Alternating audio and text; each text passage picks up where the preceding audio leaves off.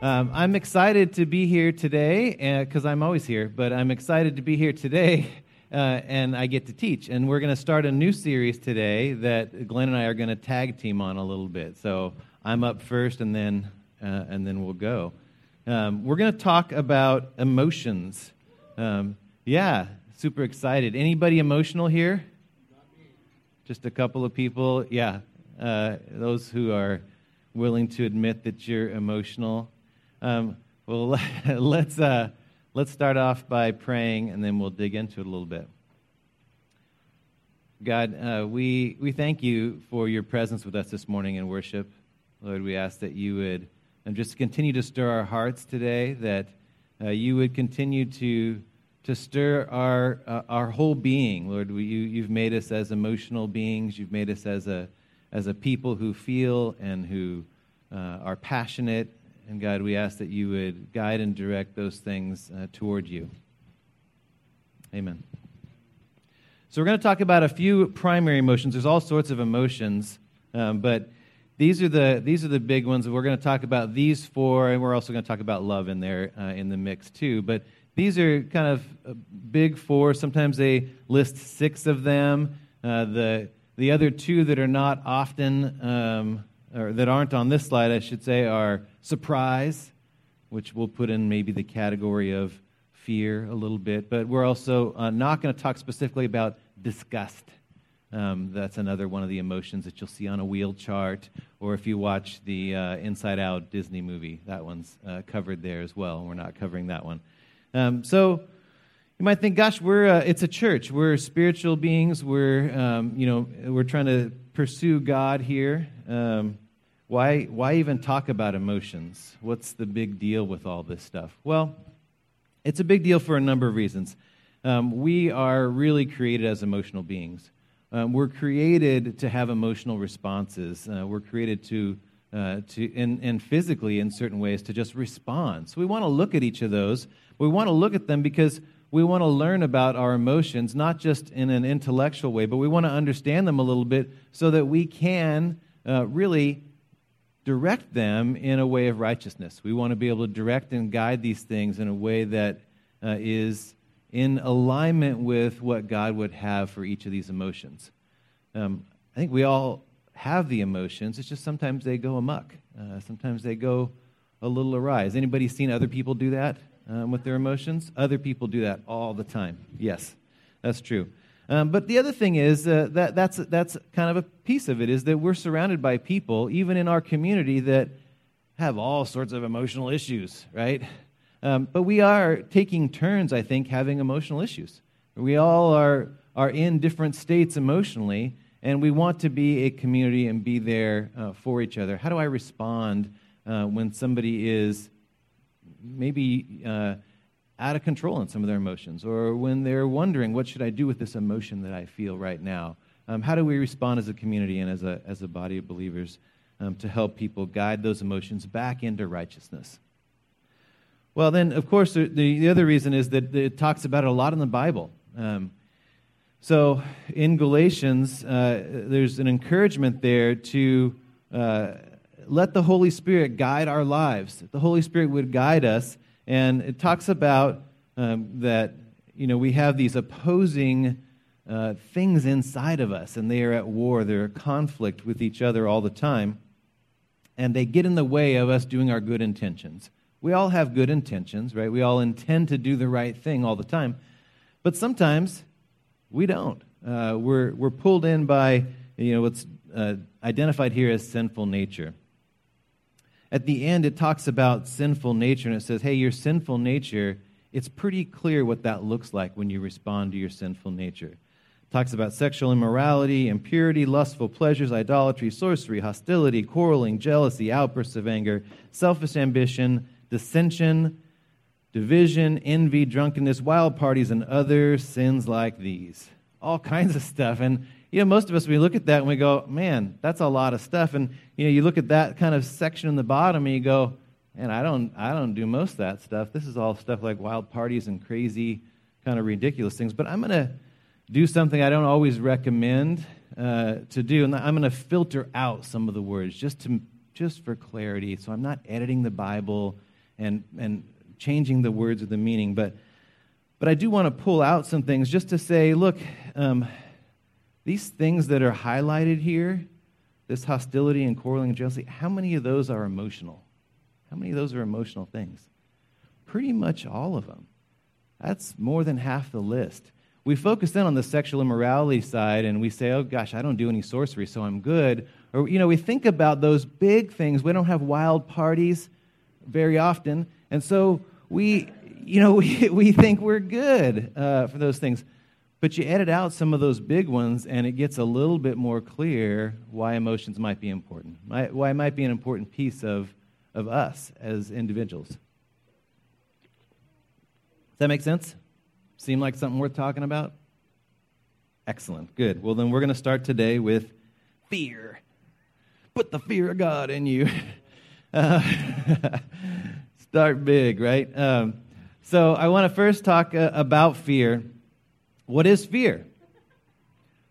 These are great. There's this fear, this thing you can go and they'll scare you and they take your picture. It's something. There's a bunch of these pictures online. But this was the funniest one because it's real. This is real fear. Somebody's really, really afraid. But fear, it says it's a distressing emotion aroused by impending danger, evil, pain, etc., whether the threat is real or imagined.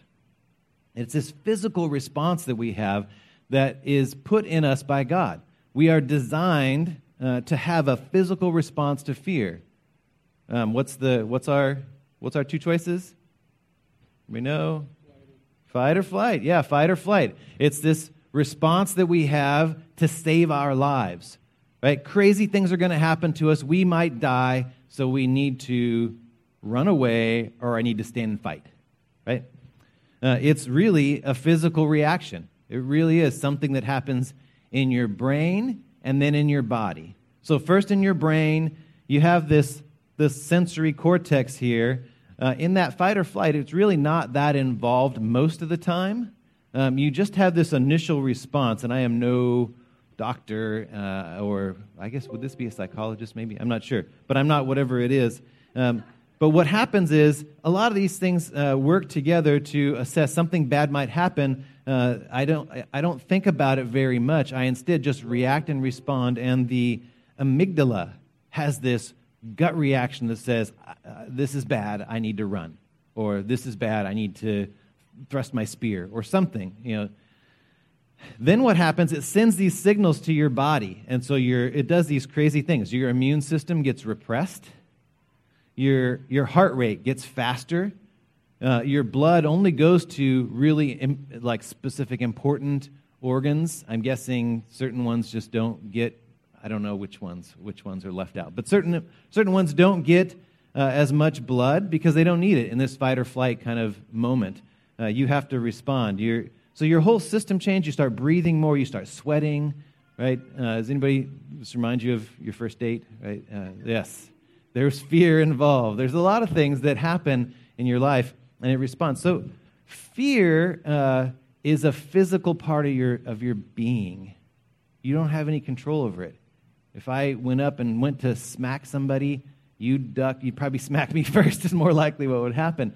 But it's a physical response that we have. And this, it's not always, bad. We think about fear as bad, but fear can be a good thing, right? It's something that we use to keep us alive, right? We probably have more need for fear in that situation than dinosaurs or lions or any of those things, but it's real. My goodness, right? This guy would be dead were it not for his fear, his emotional response. It's a real reaction, and it can save your life.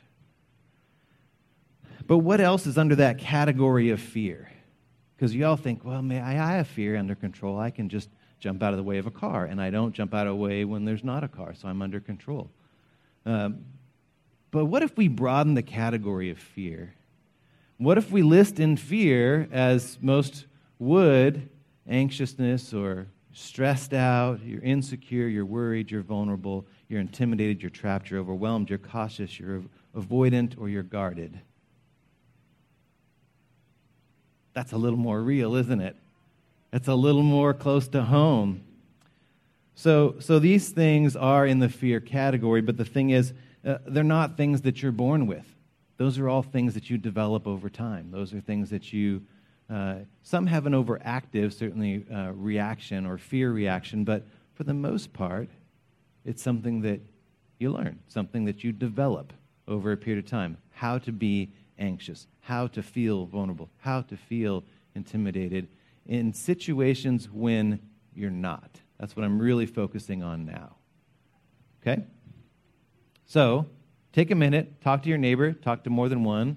Don't stand up and yell it. But what's your struggle? When you look at this list, what's the one that you say, yep, that's hard. That's me. I do that all the time. Go. All of the above is an appropriate response. That's okay. Yeah. Okay, who said to their neighbor, I don't struggle with any of these? Okay, good. Just checking. Just checking. Just checking. All right. We're going to just key in on this for a few minutes here, and I'm going to show a couple of movie clips here. Yes. Okay, you ready, David? We'll have sound that'll come out here in a second. Okay, here we go. Oh, you got it. Just a little bit more of it. Learn to cower. There we go. His eyes are open. Don't worry about it. Sometimes they are. But he isn't cowering. He's looking right at us. Don't worry. He'll learn to cower. They all do in time. But he isn't.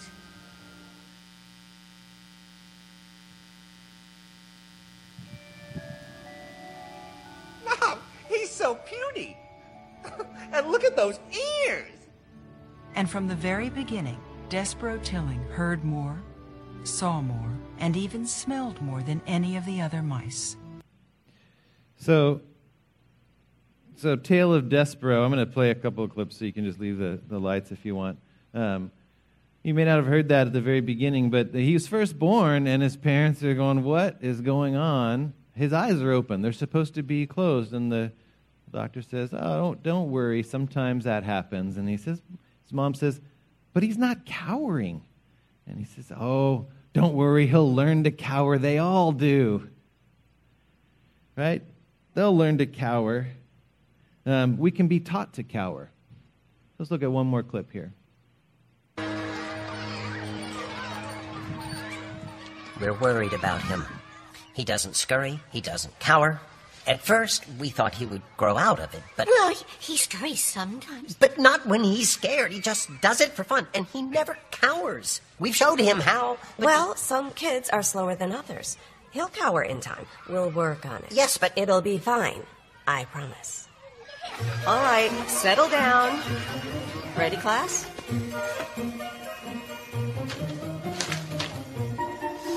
Wow!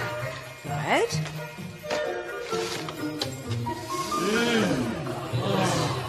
Good. Excellent.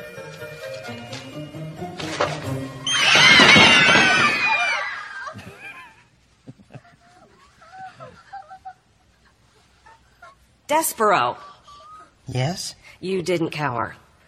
Looks like a sword. It's a carving knife. It's beautiful. It's dangerous. Do you have any more? All right, you can flip it on now. We're going to look at one more in a little bit here. So, is fear bad? I mean, he doesn't have any when he's born, just like all of us. We don't really have fear necessarily when they're born. We have that gut reaction, but we don't have that strange fear where we're anxious, where we don't wake up worried. We don't wake up stressed out. So is this fear bad?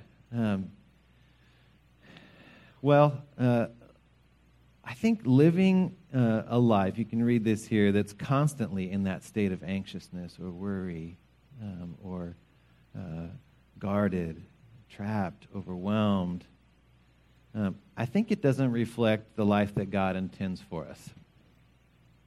I think this reflects more that sinful nature that was described in Galatians. I think it reflects more what others expect from us, fears of things that are not real, that we have.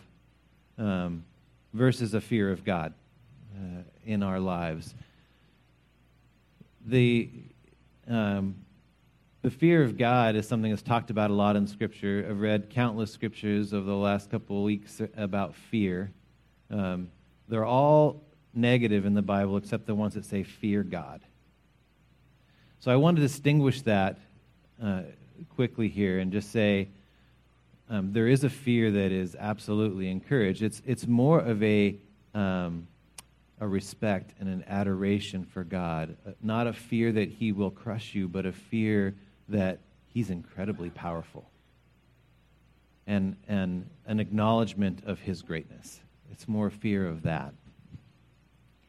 But I want to argue today, or at least contemplate, maybe is better than argue, the idea that in that moment when you're anxious, that your enemy has captured your heart. That in that moment when you're afraid of something that might never happen 5 years from now to somebody that you may not even know, that the enemy has captured your mind and captured your heart. And that's not what God has intended for you in your emotions.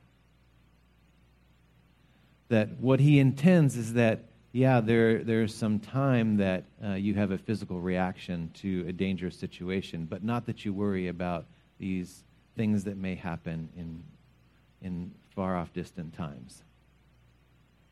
Does that make sense? Maybe. Okay. Let's look again at one more thing here, one more clip.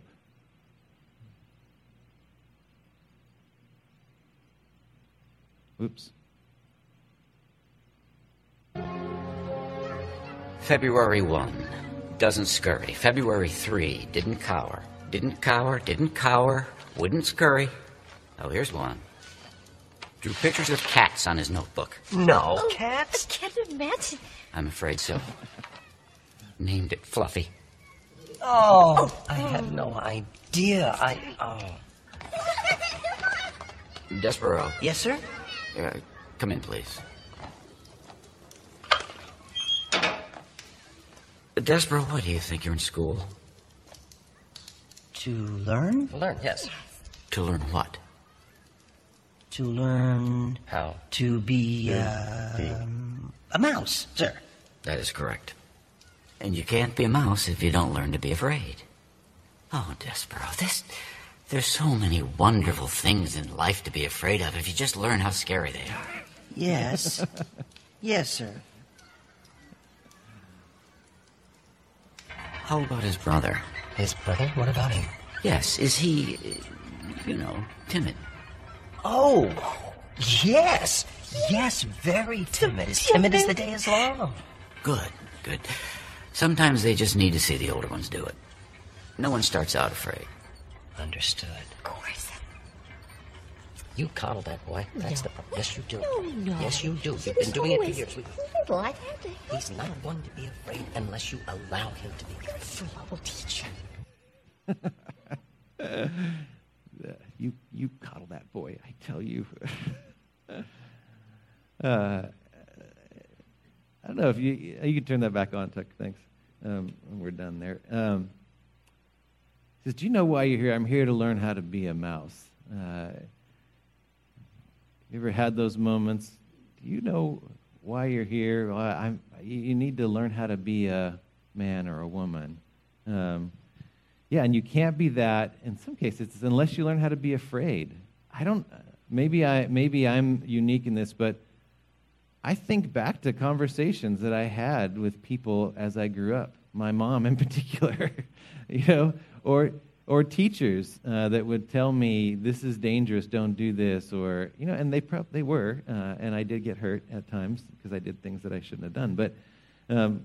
But that conversation of there are so many wonderful things to be afraid of if you just learn how scary they are. And they want to educate you on all the things you should be afraid of. But no one starts out afraid. What he says. No one starts out afraid. And that's part of my point today, is that this natural fear we have is really core and keeps us alive and keeps cars from crashing into us. But these other things this anxiousness or this worry that we carry with us, that's not what we're born with. That's not the fear we come out of the womb with. Those are the things that I think our enemy gives us, that the world teaches us over time. You must be afraid. You must be worried about these things. If you guys heard that song that was playing in the background, anybody know 21 Pilots? It's my favorite band right now. So 21 Pilots, the song is called Stressed Out. And this whole song is about thinking back to those times when we were young and we used to play, make believe, and now they say, wake up, you need to make money. And so now we're so stressed out because we've got all these responsibilities, we got all these things. Wish we could turn back time to the good old days when our mama sang us to sleep, but now we're stressed out. Right?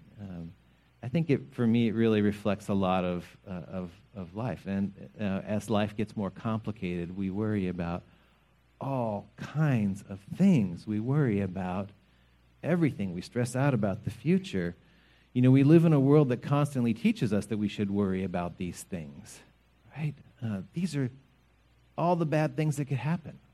All sorts of things could happen. I mean, someone could attack you or hack you or lie to you or leave you or steal from you or all sorts of things that you can worry about every day. What if they say something bad about you on Snapchat? I mean, that's terrible. You could fall down. You could get sick. You could get bitten by a spider or stung by a bee, or you could get attacked by a rat somewhere in a garage that you're cleaning out. I mean, that crazy stuff can happen. And, and you worry about these things. You might be alone or unloved or feeling sad or fat or ugly or dumb or a failure, and on and on and on. All these things that we carry with us every day. And these are things that we put on us. Sometimes we put these things on before we walk out the door, right? It's what we carry with us everywhere, and it's how we live our lives. It's the lens that we look at the world through. And I think God says something different. You guys are all, many or most, if not all of you guys are longtime believers. And so I started on this study, and it quickly became just a list of scriptures that I was just going to pound into your head. People fear God, or more about God loves you and he cares for you and he wants to protect you and he's for you and he fights on your behalf and you can trust him. And there's passage after passage after passage that says you shouldn't feel this way. And yet we do. And yet we do every day. So I just picked a couple, and there's a couple more that I'll show later, and these connect together. 1 John 3:1, it says, really talks about this love that the Father has given us. He's brought us in. We are his children. And the reason that one's important is that it's all the time, forever.